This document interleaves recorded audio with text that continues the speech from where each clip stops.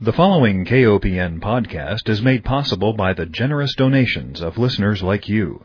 Please consider a donation to listener-supported community radio, KOPN. You can donate securely on our website at kopn.org.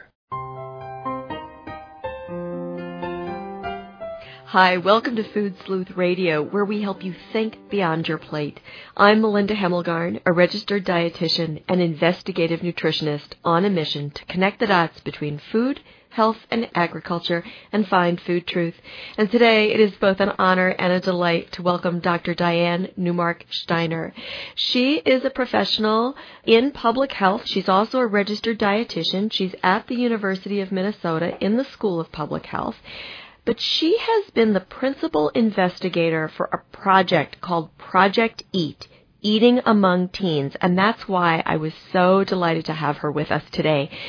Project EAT is one of the largest and most comprehensive studies of adolescent eating behaviors to date. She has published over 150 scientific articles, book chapters, and programs on topics related to this issue. I know that as a parent myself, feeding children is difficult, and in today's society, it is probably harder than ever because of media's influence and because of our economic structure within our country. So, Dr. Newmark-Steiner, welcome. Thank you for having me.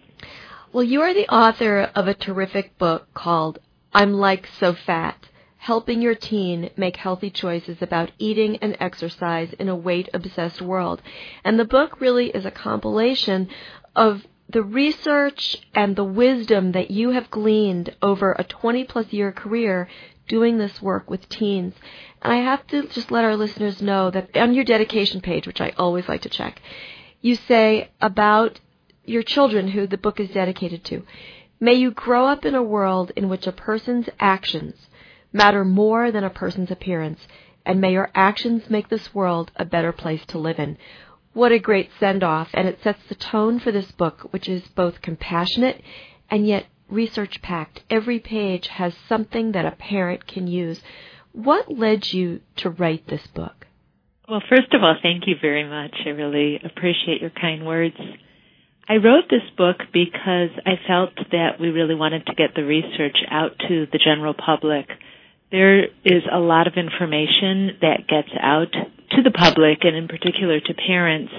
Some of it's very good, and some of it is not research-based. And we've been doing this study for such a long time and have really explored many different avenues around adolescent eating behaviors, adolescent physical activity, obesity, eating disorders, body image, disordered eating behaviors.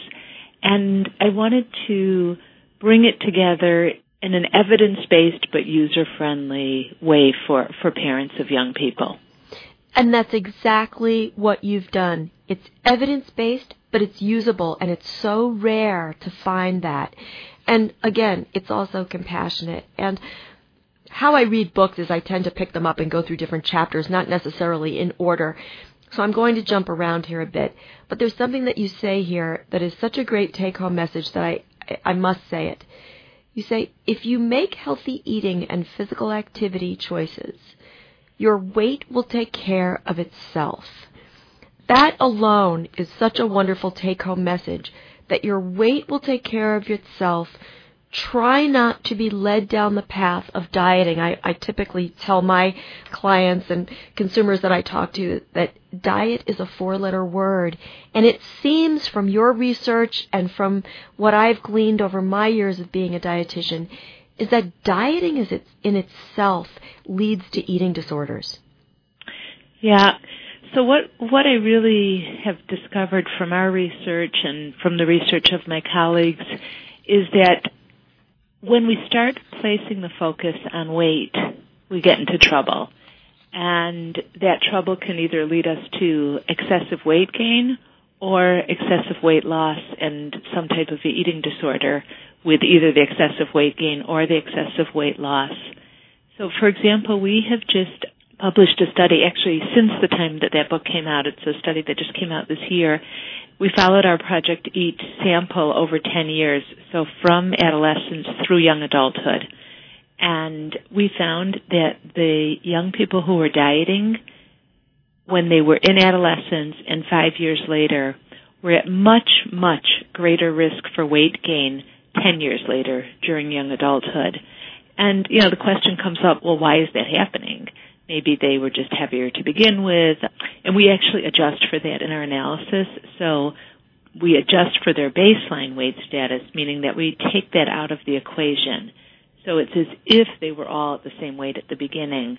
And we see that the people that diet consistently, so they dieted at one time point, they dieted at the second time point, they were at much greater risk for weight gain. Why is that happening?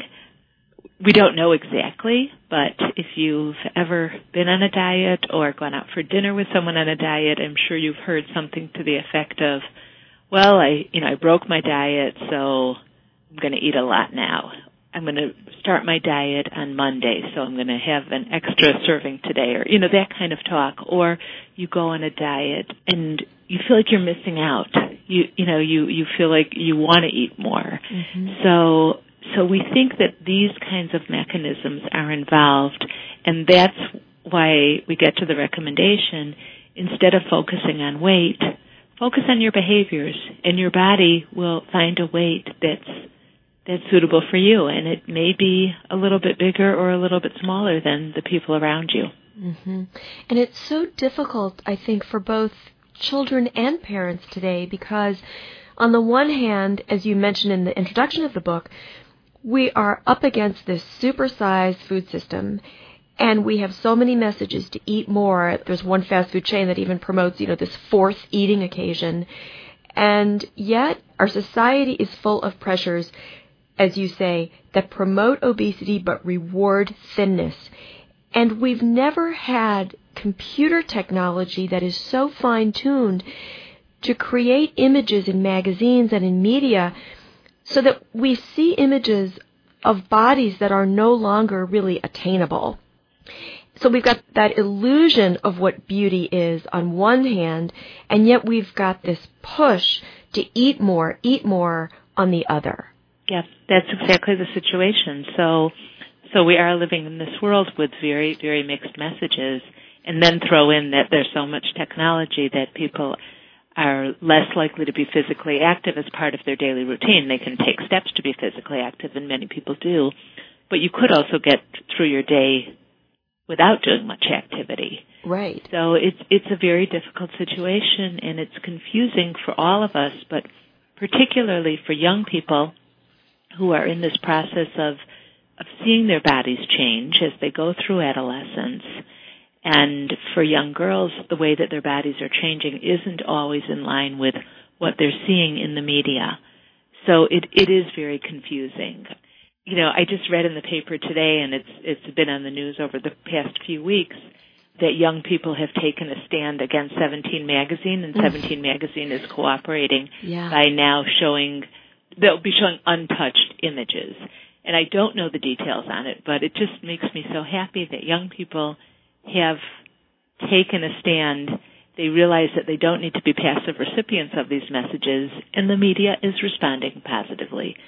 Yes, I love that section of your book. You've got a section that covers media literacy, how to talk back to some of these ads, how to question the media messages, but also how to be advocates for ourselves and our families and our communities. And I think that young people, and you point this out in the book, that they really do have an innate sense of justice and wanting to uphold that.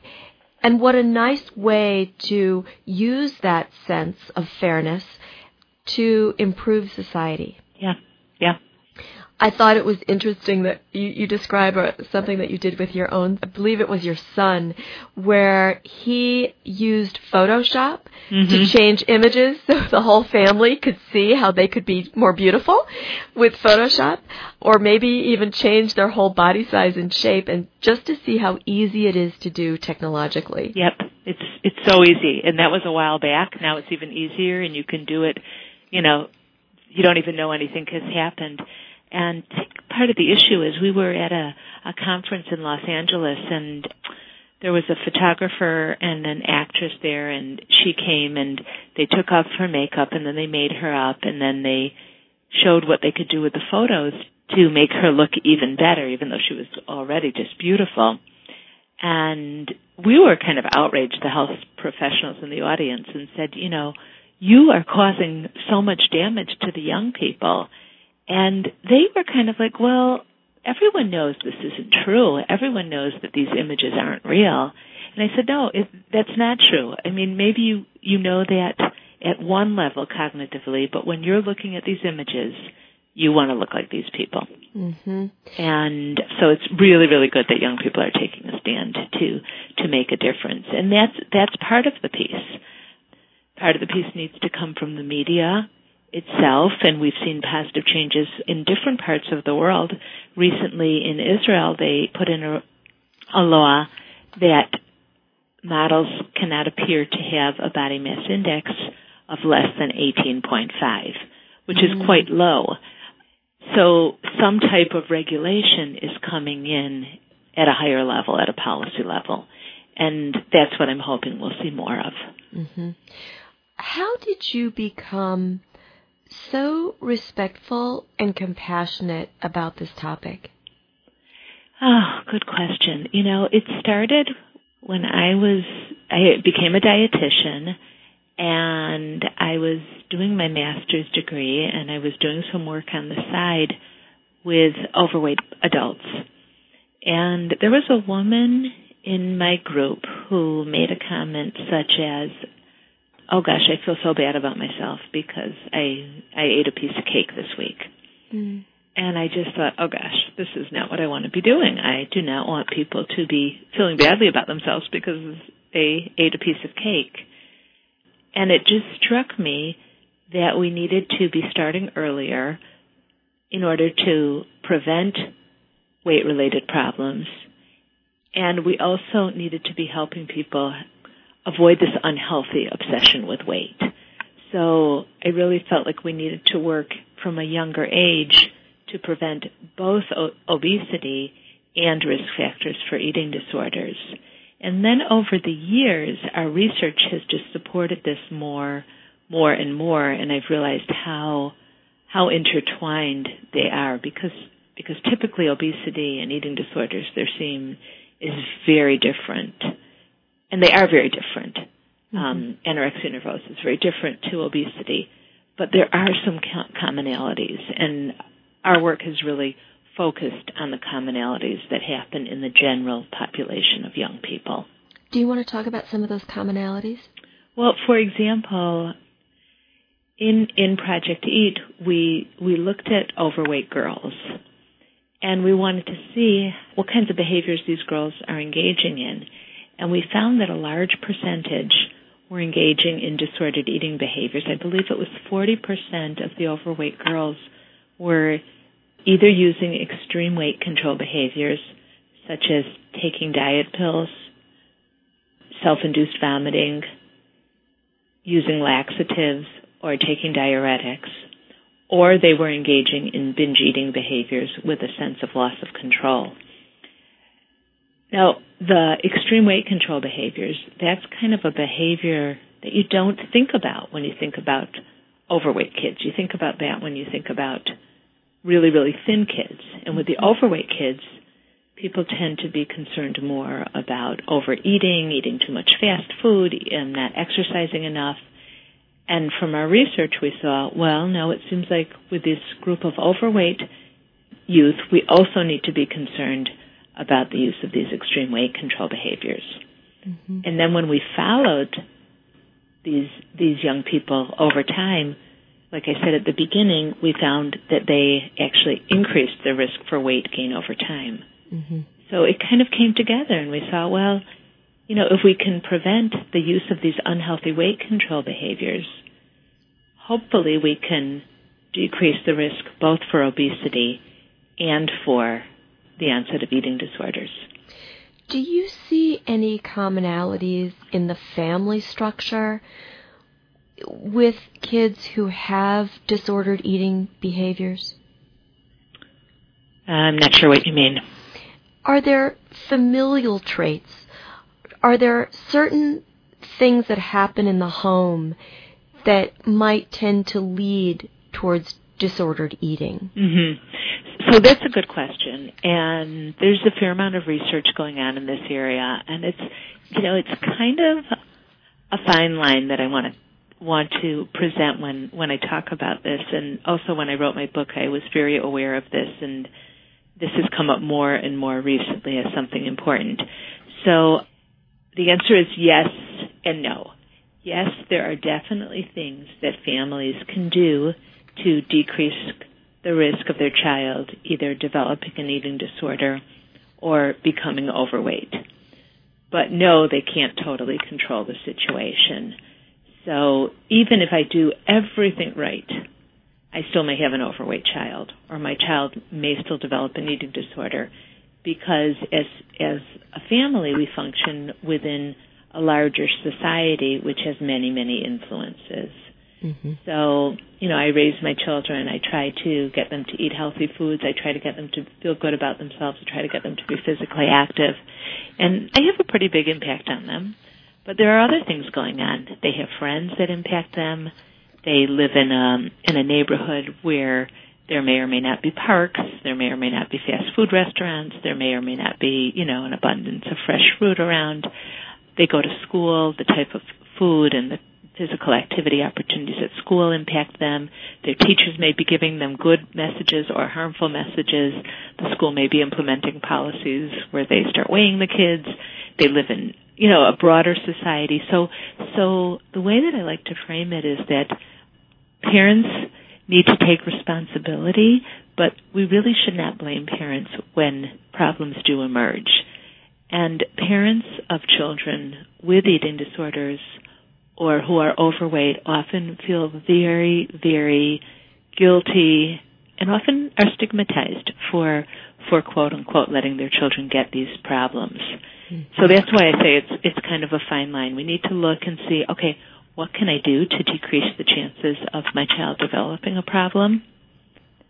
But if the problem does emerge, it's not helpful to go back and say, oh gosh, what did we do wrong? I was a bad parent. I'm to blame for this. Mm-hmm. But rather look forward and say, okay, what can we do now to help this child?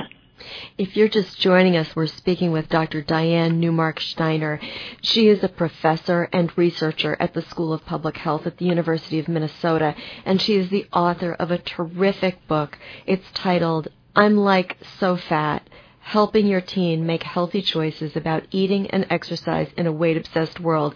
And frankly, I would like to see this book go home with every child from the hospital. I have my favorite books for raising children well, and this is certainly one of them. One of the issues that you address in this book, and it would probably be put under that umbrella of how do we lower the chances of our child developing an eating disorder, and that is the family meal, which is such a challenge. Gosh, when I was in school, I didn't have any activities other than homework. And today, children face such huge demands. Many of them are working. Many of them have activities after school. They're in clubs. There are multiple children in the family. We have parents, I've spoken with families where there's a single parent and the mom is working 2 or 3 jobs. We typically have dual earner families where 2 people are now out of the home. We come home, I think I read where we decide what to have for dinner if we're a working parent, like this, in the 30 minutes we have between our work environment and home. How do we make a family dinner a reality? Yeah, no, it's been a very, very interesting body of research. We got into this kind of unintentionally when we started our study.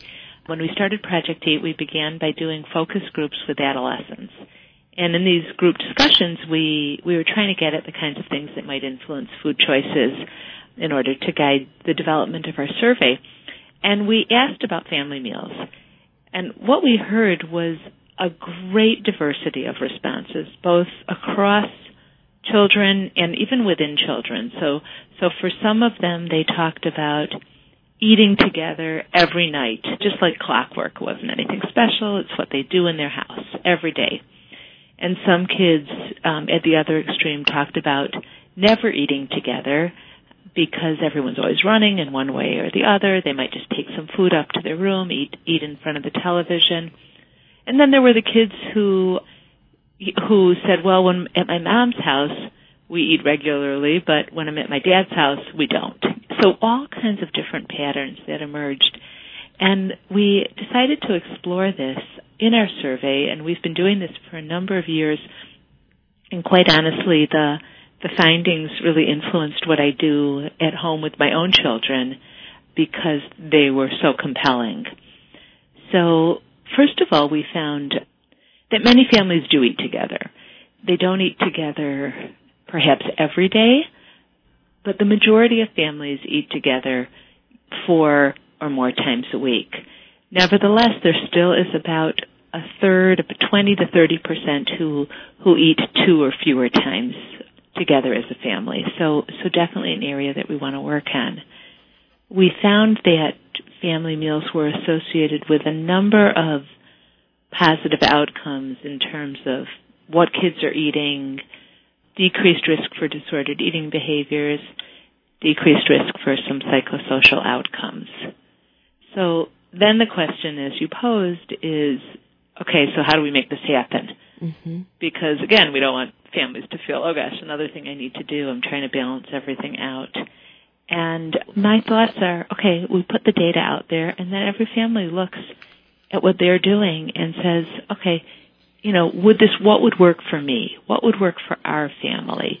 Maybe it's just having dinner together once a week. Maybe it's going out to eat in a restaurant. Maybe it's having Sunday brunch together. Maybe it's getting everyone in the family to take responsibility on different days, because it can't just rest with the mother anymore, because most mothers are working. How can we make this happen in a way that suits us in terms of the types of food that we're eating? So for some families, it's really important to have a home-cooked meal every evening. But for others, you might just get some whole grain bread and cheese and open up some carrots and sit around the table and have that. So I think it's really important to be kind to yourself and your family when you're thinking about this. Think about what you're doing now, what you like about what you're doing now, and where there might be room for change. And you actually have that chart in your book, and I loved it. I flagged it actually, things I like about family meals at my home and things I would like to change, and it's a continuum.